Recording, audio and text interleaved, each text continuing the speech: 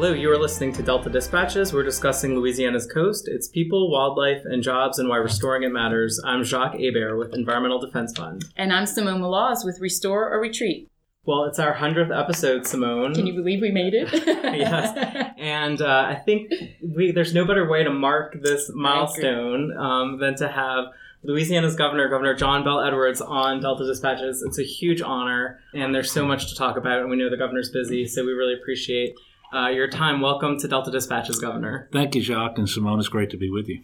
So let's jump right in. We're right on the heels, recovering or the aftermath of Barry. Yeah. So how do you think your team performed? How do you think Louisiana performed? Well, the team performed extremely well. And by the team, I mean our federal partners, all the state agencies, our local partners. Having said that, and I'm going to get back to why I said that, we're still very thankful that Mother Nature didn't give us all the rain that had been forecasted. That would have been very problematic. And people, especially in the Baton Rouge area, can remember back to 2016 and how devastating those floods were. And we were talking initially about rain forecasts that would equal those from 2016. And so we're thankful that that didn't happen. However, it was still a major storm. It made landfall as a hurricane. And I think when all is said and done, we're going to find out that the storm surge, at least in southeast Louisiana, was every bit what was advertised and perhaps a little bit more. It was probably right on track in terms of the central part of coastal Louisiana with respect to storm surge. But I think the team performed really well. And the reason I say that is that the communications were excellent, and they started early between the National Weather Service, the Corps of Engineers, FEMA. We had FEMA representatives in Baton Rouge days before landfall. And the actual FEMA Region 6 coordinator out of Denton, Texas, spent 3 full days on the ground here. And so that was very helpful in terms of getting the pre-landfall declaration, which is something you don't see terribly often. The fact that we got a pre-landfall federal declaration is evidence of just how serious the National Weather Service thought this storm could be, to be honest with you. But it was very helpful. Then the state, we positioned people and resources pretty aggressively based on the forecast. And so, for example, 3,000 National Guardsmen with all their equipment, including high water vehicles, were staged across South Louisiana. We had more than 300 buses at 3 vehicle staging areas, some in New Orleans, others in Gonzales, Lafayette area. We opened state shelters so that if we were going to be doing the search and rescue, we would have shelters to bring people to, and we opened those early and so forth. So I think the effort was good, and it's just July. And so even though it was a real storm, it does help us to prepare for the next one, which in all likelihood will come later this year. Just based on the law of averages, we could see another storm this year. So I said it at the time, I really appreciate all of the local officials, all the levee authorities, the fire departments and sheriff's departments and police jurors, parish presidents, you name it, just a tremendous effort there. And then our state agencies, they just really performed well, including CPRA, that obviously has a particular interest when it comes to flooding and levees and pumps and so forth, did extremely well. And in addition to the National Guard, which people are accustomed to seeing, but people don't quite have the same visibility of the Coastal Protection Restoration Authority and their interaction with the various levee authorities around the state of Louisiana. So ironically, you were in Terrebonne Parish for their Coastal Day, and you gave a speech to the group there. That day was about showing off protection and restoration, but that system was really put to the test. It was. And so I will give you some information that we were given by the folks in Terrebonne Parish after the storm, and that is they believe that the storm surge from Barry equaled or exceeded what they got from Gustav and Ike. And with respect to Gustav and Ike, there were more than 10,000 structures that took water. With respect to Hurricane Barry, which had at least the same storm surge and perhaps more, it was a couple hundred structures. The difference was the work that has happened in the meantime on their levee system. And so the message that we delivered at Coastal Day in Terrebonne Parish was to thank them for their work, their effort over the years, and the people in Terrebonne Parish, the local elected officials, they didn't wait until the federal government showed up and said, hey, let us build your levee system for you. They got started. They taxed themselves. Now, look, they're not bashful about seeking federal and state resources, and we have been able to partner with them. But I think it is very helpful for the people in Terrebonne Parish to know, and really people all over Louisiana, that in the two areas where you had levee overtopping in Terrebonne Parish from Berry, both of those areas were undergoing construction. And so the problem areas had already been identified. Construction's ongoing, and this was down in the Dularge area and Pointe-aux-Chenes, if memory serves me. But both areas were under construction. Those levees are being increased in their height, and it made a tremendous difference for the people in Terrebonne Parish. And if you look around the state of Louisiana, our levee system performed extremely well. We had a couple of places in Lower Plaquemines Parish, but one of those was a construction site. The other one was a back levee that overtopped, but I don't think there was a structure that took on water as a result of that, and Highway 23 never closed. And the work that CPRA did allowed us to target that area in Myrtle Grove because we anticipated that the overtopping would occur, so we were able to shore it up in advance and then position people and resources so that as soon as we were able, we could get in there and finish fortifying that levee and stopping that overtopping as soon as possible. So the levee is incredibly important. And sometimes we talk about levees, obviously they're part of protection, but restoration is protection too.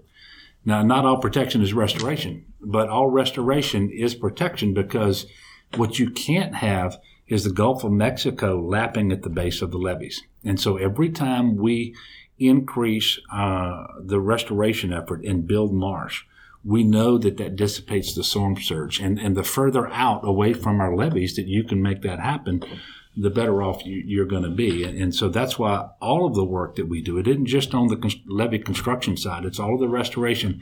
It's all important in terms of playing that role and keeping that storm surge as far away from the populated areas and the levees as possible.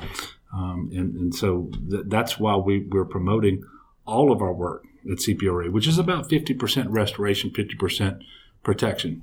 But I happen to think it's 100% protection. That's because I believe restoration is protection. So, well, we certainly agree with that, Governor. And one of the other things that really stood out from Berry, it came on the heels of what's been an unprecedented year of flooding on the Mississippi River. It was the first time a hurricane made landfall while the Mississippi River was in flood stage.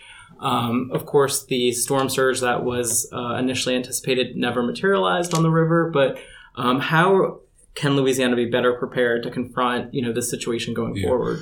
Well, let me tell you that is something that's brand new, and it presents its own challenges because the Corps of Engineers controls the structures on the river with respect to the diversions, whether you're talking about the Bonnet Carré, which has been opened twice this year and in consecutive years, each of those for the first time in history, but also the Morganza spillway. And they do so according to a playbook that only turns on what the stage of the river is, what is the height of the water, and what is the flow rate. And so the interaction with storm surge is not something that they take into account, and that is because this is the first time we've ever had a storm hit while the Mississippi River is at flood stage. But it's been at flood stage for over 270 consecutive days, the longest in history. So obviously the Corps is going to have to do some work to make sure that it's paying attention to other factors rather than just the flow rate in the stage, if we believe, and I think we have ample reason to believe, that this won't be the last time that the river is going to be at flood stage when a hurricane approaches or another storm that might cause some storm surge that would interact with the river and potentially cause some levees to be overtopped. And as you remember, early on with respect to Berry, there was a forecast that the levees in Lower Plaquemines Parish, the river levees, might overtop. So It's something they need to take into consideration. The other thing is we need to figure out whether it might be helpful to have additional diversions where we need them further north on the river to feed the fresh water and the nutrients into some marsh and swamp that really need that. That could be helpful as well with respect to, and they're part of our overall plan. But that might help the Corps to better manage the river levels going forward also. But the river levels are something I think we can anticipate this is going to happen going forward, and so we need to change our approach. Now, I don't know exactly what that means because, for example, had they made the decision once they knew Barry was going to hit to open the Morganza spillway, the decreased river stage, by the time the water flows to New Orleans, would have arrived too late to help, and you would have been putting more water down in the Morgan City area, which is exactly where the storm hit. Mm-hmm. So this is not an easy exercise to try to figure out what this should look like, but it is something we have to be intentional about, especially now that we know it's not just a theoretical possibility. This is something that we should anticipate to happen with increasing frequency going forward. And so we're going to have to make sure that we're working with the Corps and they can update what they're doing. I heard you describe that as a risk transfer, and I think that's really important to think of it that way, that your decisions have consequences and when you have to make them. But I'm glad you clarified that on how those structures are even operated. It's something that we need to think about how we can manage that into the future. Yeah, and it's not instantaneous. You know, the people in the United States today, we're accustomed to things happen instantaneously, and so it takes a while to stage the equipment to get the gates open. You typically open in a way that with a soft opening.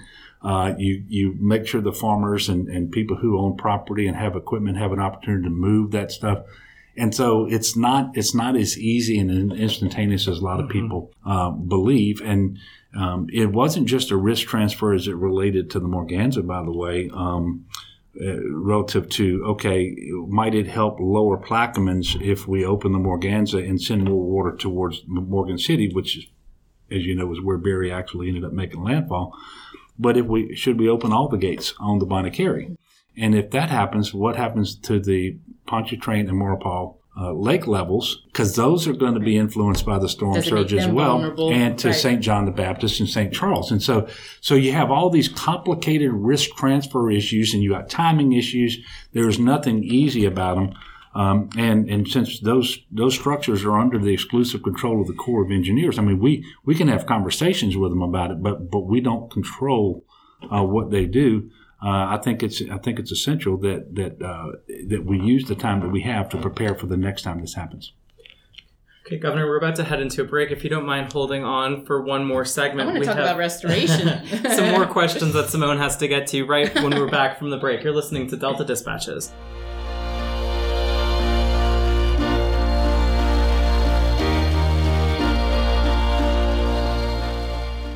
National Wildlife Federation gives voices to the wildlife conservation values that are part of our country's heritage. We are charting a new course for wildlife that our children and grandchildren will thank us for. Visit our website, nwf.org/Louisiana, to find out more about our work to restore and protect coastal Louisiana for generations to come. National Wildlife Federation, uniting all Americans to ensure wildlife thrive in a rapidly changing world. nwf.org/Louisiana. Hi, I'm Don Cheadle. Listen up. I want to talk to you about something important, the Environmental Defense Fund. EDF isn't like some of the other environmental groups. EDF works together with those on both sides of the issue. Despite all the fighting in Washington, EDF has found ways for both parties to support real progress that has made our air and water cleaner and the products in our homes safer. So not only can our planet prosper, so can our future. Go to edf.org to see how you can help. At Audubon, we believe that where birds thrive, people prosper. Nowhere is that more evident than in Louisiana. Integrating science, education, and policy, Audubon Louisiana's mission is to conserve and restore natural ecosystems, focusing on birds, other wildlife, and their habitats for the benefit of humanity and the Earth's biological diversity. Visit la.audubon.org to learn more and support our mission. la.audubon.org. Restore a Retreat is a coastal nonprofit organization working in the heart of the Barataria and Terrebonne basins, from the Mississippi River to the Atchafalaya.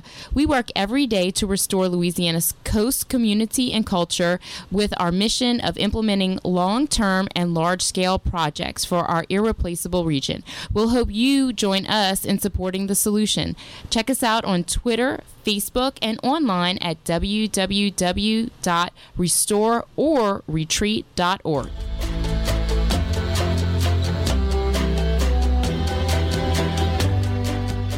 And we're back. You're listening to Delta Dispatches. It's our 100th episode, and we're here with Governor John Bel Edwards. So Welcome Governor, back, Governor. Yeah. We'd like to touch on, before the break, we were talking about restoration. And can you take a quick look back and say what you're proud of, some accomplishments that you're proud of in restoration? But we definitely want to look forward as well. Well, I'm proud of the fact that we really do have a sense of urgency. We're in a race against time, and that's not just a talking point. That's the reality. So as soon as the revenue streams really became available in a meaningful way, you see us moving forward with large-scale projects. In fact, the two biggest projects in the history of the state, the Caminada Headlands, Whiskey Island, those have both been done. In the current year, we're going to have more restoration protection projects in construction than ever before in the history of the state. And that's because we have the Restore dollars that are now becoming available to us in a significant way, but also the Go Mesa funding. And I'm also proud of the fact that we are trying to minimize the role that politics plays in this by maximizing the role that science plays, because I think you have to do this in a way that engenders public confidence, not just in Louisiana, but around the country and in Washington, D.C., because at the end of the day, while we have significant revenues coming in, it's not enough to pay for our master plan. And so we're going to need some more help from the federal government. And if we're proceeding in a way in Louisiana that is inconsistent with our plan, inconsistent with science, it's going to be much harder to get Congress to say, yeah, this should be a national effort and we should bring additional federal resources to Louisiana to help with their master plan. And so you're going to see more construction going on. We're going to make more headway with respect to restoration and protection across coastal Louisiana. There are 4.5 million people. I'm sorry, 2.5 million people out of the 4.5 who live here, but 2.5 live and work in coastal Louisiana. So this is just incredibly important. And I think what you see is a effort that acknowledges that this is essential for Louisiana, that we are in a race against time. There is a sense of urgency, and we've been able to get unanimous votes out of the legislature to advance the master plan. So that's another idea, just how, regardless of whether you might come from Monroe or Shreveport, this effort along the coast is incredibly important. Additionally, Governor, there, as you know, 2 coastal master plan projects in Plaquemines Parish, the Mid-Barataria and Mid-Breton sediment diversions that are moving forward as part of the engineering and design of those projects. Why are those projects, in your opinion, so important to our future? Well, it sort of goes back to what I said a while ago. If you're going to allow science to dictate what you do, we know that the science community, I should say, there is a strong consensus that reconnecting the river to coastal Louisiana to the marshes is the single most important thing that we can do from a long-term perspective, because the sediment was disconnected from the marshes when we leveed the river. And we know that up until the time we did that in the late 20s, early 30s, that we were growing land in coastal Louisiana. That reversed that process. It started this whole, era where we're losing about a football field of land every 90 minutes or so. And so reconnecting is important, and doing it on both sides of the river there in Plaquemines Parish.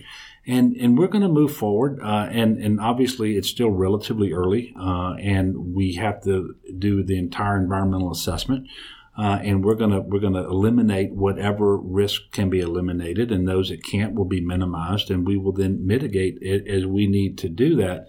But reconnecting the sediment from the Mississippi River with coastal Louisiana is really important.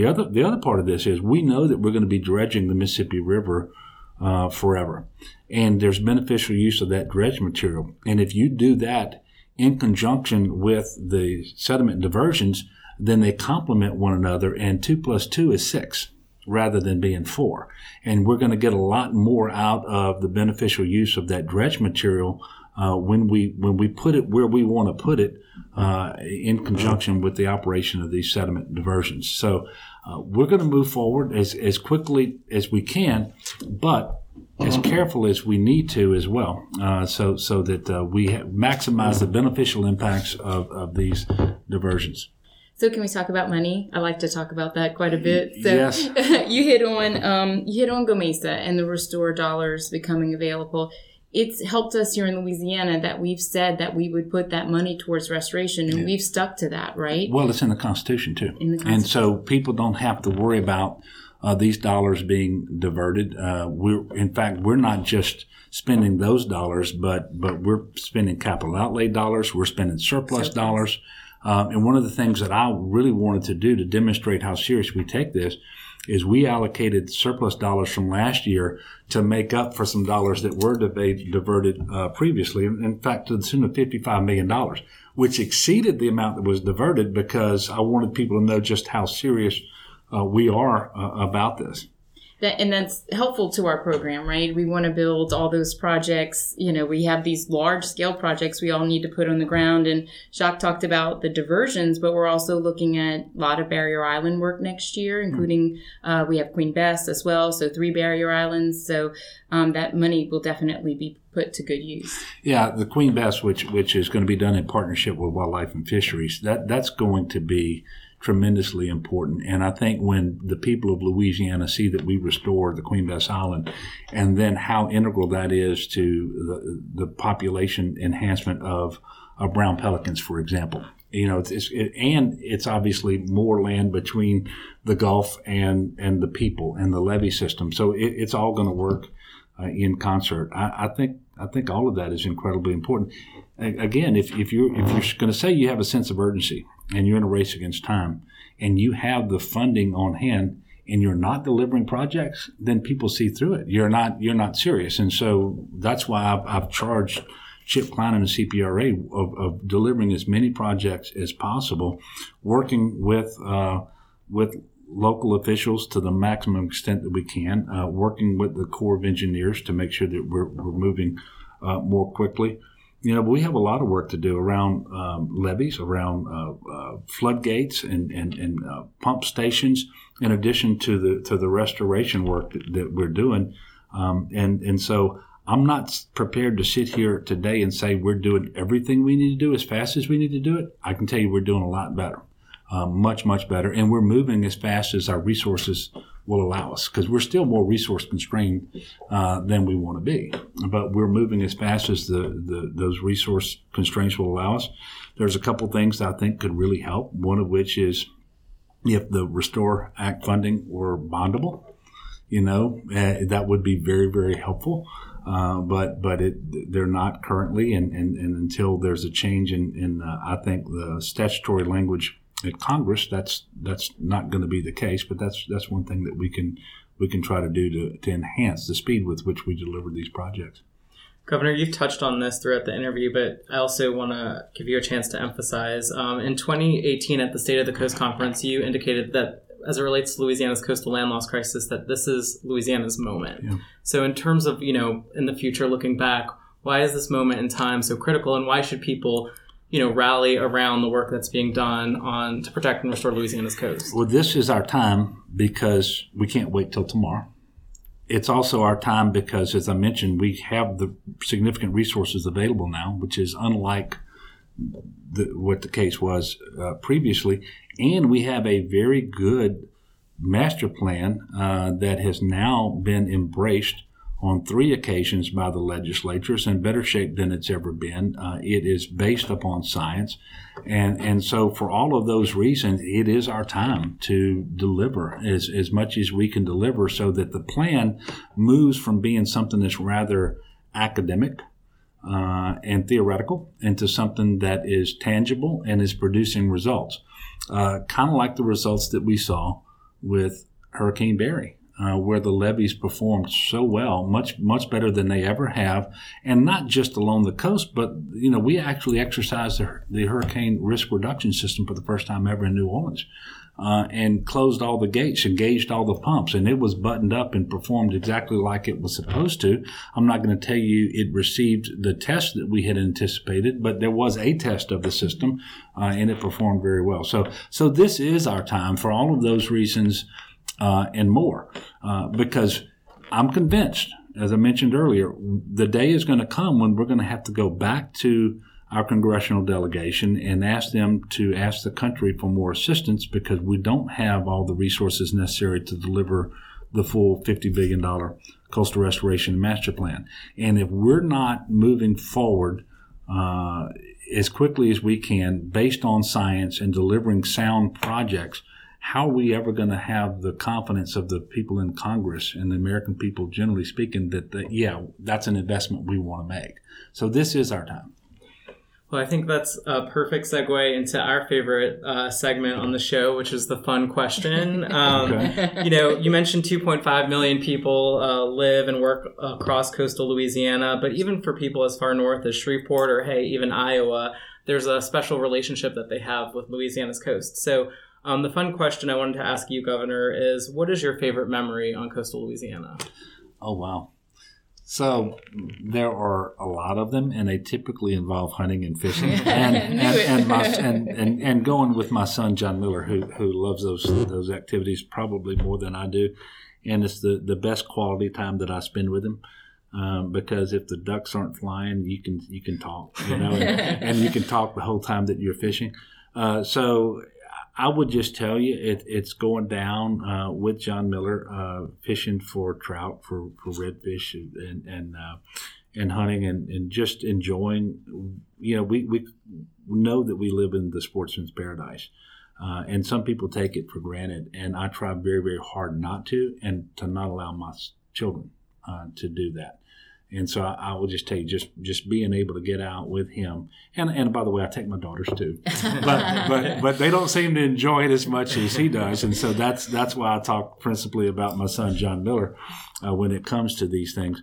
But just to be able to get out there and enjoy the sportsman's paradise and the tremendous assets that we have in Louisiana along the coast, which it's just a beautiful place to be, and it's so much fun to go out and catch fish, come back here and cook them, or to go out and have a great duck hunt and come back here and cook those as well. So that would be my favorite memory. Okay, well, I think that can resonate with a lot of people, but I won't ask you to reveal your favorite secret fishing holes or hunting holes, so you can keep that secret. So, Governor, as we wrap up our time with you today, what is the final thought that you want to leave with? We have audience maybe beyond just Louisiana, mostly Louisiana. What is your final coastal thought that you want to leave folks here with, whether it be that look back or that look forward? Well, for decades, we've been talking about coastal land loss as just being a tremendous challenge and one that would potentially adversely impact all of those people who live and work along the coast. And I want them to start looking not so much as a challenge, although it remains a challenge, but as an opportunity. It's an opportunity to get something right and to develop in Louisiana not only a plan that works and the funding necessary to implement the plan, but to develop a level of expertise and experience, whether it's the Water Institute on the Gulf or whether it's our universities, the nonprofit sector, everybody who's dedicated to coastal restoration and protection.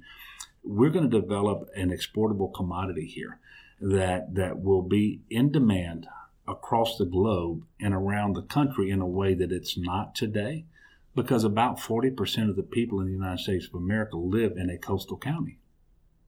Okay, and so we may be the canary in the coal mine, but this is an issue coming to other states all around our country, and certainly it's going to be visited upon countries around the world. And I believe the day is coming soon when people are going to say, we have this problem, who do we go to for help? Who has the experience, the expertise, the knowledge to deal with this? And they're going to come knocking on the doors of folks right here in Louisiana. And so there's a lot of jobs that can be created here as we restore the coast, as we engage in these protection projects. And then this is going to be a growth industry around the world, and just another place where I think we can take advantage of an opportunity and not just a challenge. Well, I think that's an excellent spot to end the conversation. And again, Governor, thank you so much for your time and for all of your work on Louisiana's coast. That was an amazing conversation. It's going to be hard to top episode 100 going forward, I think, Simone. Thank you, Jacques and Simone. Appreciate it. Thank you, Governor. Appreciate it.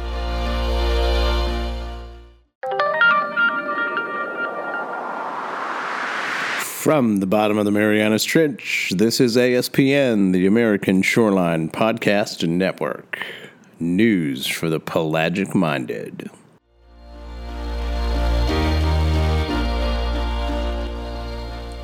Hello, you're listening to Delta Dispatches. We're discussing Louisiana's coast, its people, wildlife, and jobs, and why restoring it matters. I'm Jacques Hebert with Environmental Defense Fund. And I'm Simone Maloz with Restore or Retreat. And you're listening to our 100th episode. What a way to celebrate 100. I agree. I still can't believe we made it. Are you sure you counted correctly? Exactly. No, I think we're at 100. And, that was certainly a wonderful conversation. We hit on so many important topics. And we're just so grateful to the governor for spending some time on our little podcast and radio show. And we gave him some ideas to have his own. Exactly. But really, Jacques, we've been so lucky with all the guests that we've had in the past. We really are. I say this all the time. It's selfishly for us. And we get to know people and topics and learn new things. And so it's been so fun. And it just shows, there's no shortage of people that are working on this or that are impacted by it, right? We've had scientists, certainly. We've had book authors, journalists, local journalists, national journalists. We've had, elected officials, of course, just community members, business leaders, so many people. And, we set out to discuss Louisiana's coast, its people, wildlife, and jobs. And I think we do a good job of striking that balance. You've kind of, called me out on talking about birds too much, but I think I've reined that in. I know. Wait, what about oysters? We have had several episodes. Exactly. We need to get back to that. I know, back to the basics. I think we will in upcoming episodes have some there is no shortage of stuff for us to talk about. Familiar voices on the show. And thank you to our listeners for sticking with us through this journey. Of course, you can always catch up on prior episodes. But when we set out to do this, we said, what's going to happen when an Hebert and a Terrio walk into a radio station? Well, we've added a Chauvin to the mix. Ryan Chauvin, who is the If he wasn't a Chauvin, we would have changed his name. Exactly. But thank God he already was one. Exactly. But, Ryan is the wizard behind the curtain that, brings the show to you every week and makes sure it's up on our social media. He's forced to listen to us, and he is always kind when he tells us we do a good job. And just keeps it to himself when we don't. He's the third leg of the Delta Dispatches stool. He is. We couldn't do it without you. Yeah, so we've got our trio. And, I literally mean we could not do this without you. Exactly. So do I record on my iPhone? How does that work? No, just kidding. But thank you, Ryan. So I'm really looking forward to the upcoming episodes that we have in the weeks ahead. But we cannot disappoint our listeners on our 100th episode. We absolutely have to do a coastal stat of the week. They thought we were going to screw that up for our 100th episode. So I'm in charge of the coastal stat of the week, and the governor mentioned it when he was talking to us. But so here's the coastal stat of the week. From the Coastal Protection and Restoration Authority, from their website is, quote, "Our treasured coast is home to more than 2 million people who live, work, and play in coastal Louisiana, just as many of our families have done for generations." Certainly I grew up along the coast, and that's 2 million people along our coast, and that doesn't include our whole state, which an overwhelming majority have concern about what happens in coastal Louisiana. Exactly, yeah. Even when you go up into northern Louisiana, we've done polling that says 97% of people feel that Louisiana's coast is personally important to them. Which brings me to a new segment we're introducing. Speaking of where I grew up. On Delta Dispatches called the Coastal Voice of the Week. And so you all may remember, but several months ago we did an ad that featured a lot of beautiful children who live on Louisiana's coast, grew up on Louisiana's coast, really making the case for restoration from their perspective. This is about me. This is about my future. And so we asked people to share with us their stories of why Louisiana's coast is personally important to them, but also why coastal restoration is so important. So on our website, restorethecoast.org, we have a map, and we've collected all of those responses. We've had over 1,000 responses from across the state. I think 64 parishes, if not almost 64 parishes. Who's the outlier? I think Bienville might be the holdout. Bienville, so step it up, man. If you're listening from Bienville Parish, or if you know anyone in Bienville Parish, please encourage them to go to restorethecoast.org. And if you're not in Bienville Parish, please go online and let us know why Louisiana's coast is personally important to you. What's your favorite memory on the coast? We heard from the governor about that. But we'll have to put him on the map. Exactly. But today we're going to hear from Mary in Houma, Louisiana. And Mary says, I support our coast because this is my home. I've had every opportunity to move away, but I can't stand the thought of leaving coastal Louisiana. I am proud to live in Houma and raise my family here. I want the future generations to experience the same joys of coastal living that I had. Protect our coast today to help me protect their future. I love that. Well said. So it's your homegirl, Mary in Houma. So let's hear Mary. From more of you. and yeah, we'll share that every week, and hopefully. So people can still do that, though, right? Oh yeah. It'll be ongoing, and we just want to hear from people about why this issue is important to them, or why the coast is important to them. So. Go online, restorethecoast.org, share your response, but also read those of others. There's a lot of entries, a lot of really great stories. I like to go look for my friends' names.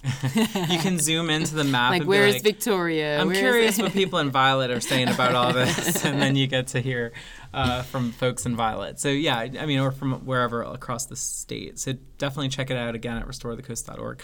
Well, an amazing episode. Cheers Simone. To 100. Cheers to you. I don't know anyone else I'd rather be doing this with. And it's been a wild and fun ride, and I look forward to 100 more. 100 more. Thank you to our listeners. This has been Delta Dispatches. As a reminder, you can catch up on all 100 episodes on DeltaDispatches.org. You can binge listen. Exactly. Stock up before your next flight. Thank you for listening, and we'll be back next week.